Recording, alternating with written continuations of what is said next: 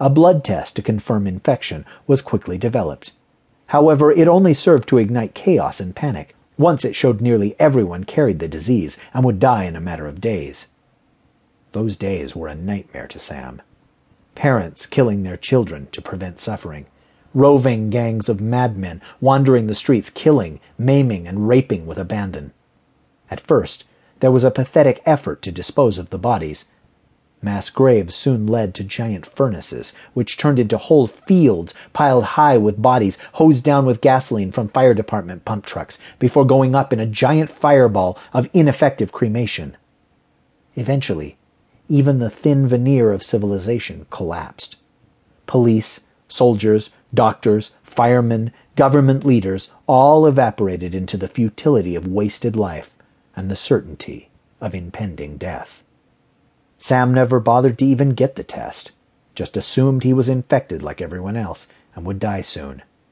He'd been away on business, unable to get home or even call.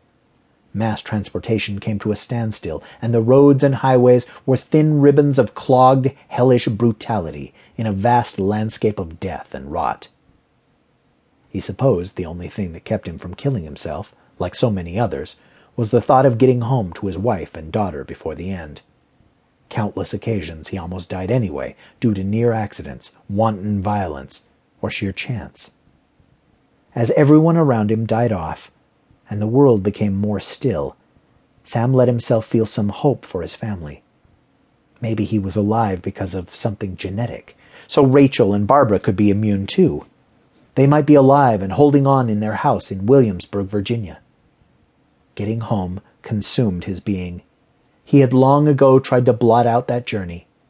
It was a voyage over a dead landscape, covered in bodies where the rats and roaches had quickly multiplied by the trillions to consume the rotting, stinking flesh. Giant plumes of smoke lifted into the air in every direction, and on some days dirty ash fell from the sky like snow. Sam learned to avoid habitation and highways, traveling mostly cross-country, and only entering buildings out of great necessity.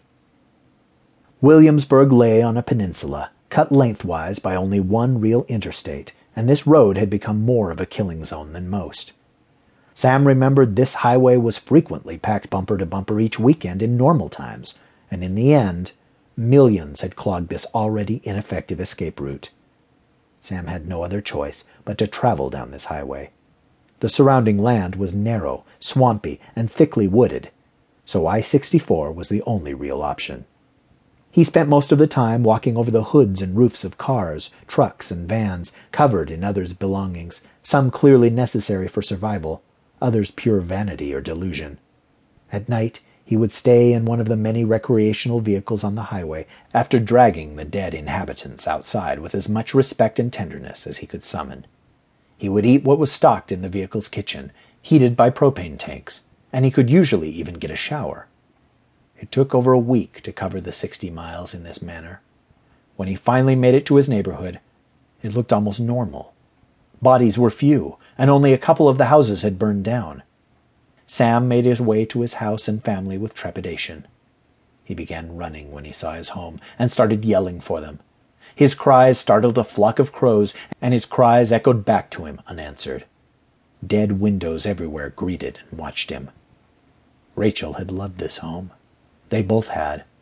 It wasn't too big, and in a nice area with a beautiful view. They had bought it with the intention of growing old in it together, and of it being the last house they ever owned. They had been happy and content here, Sam realized, as he stood at the front door.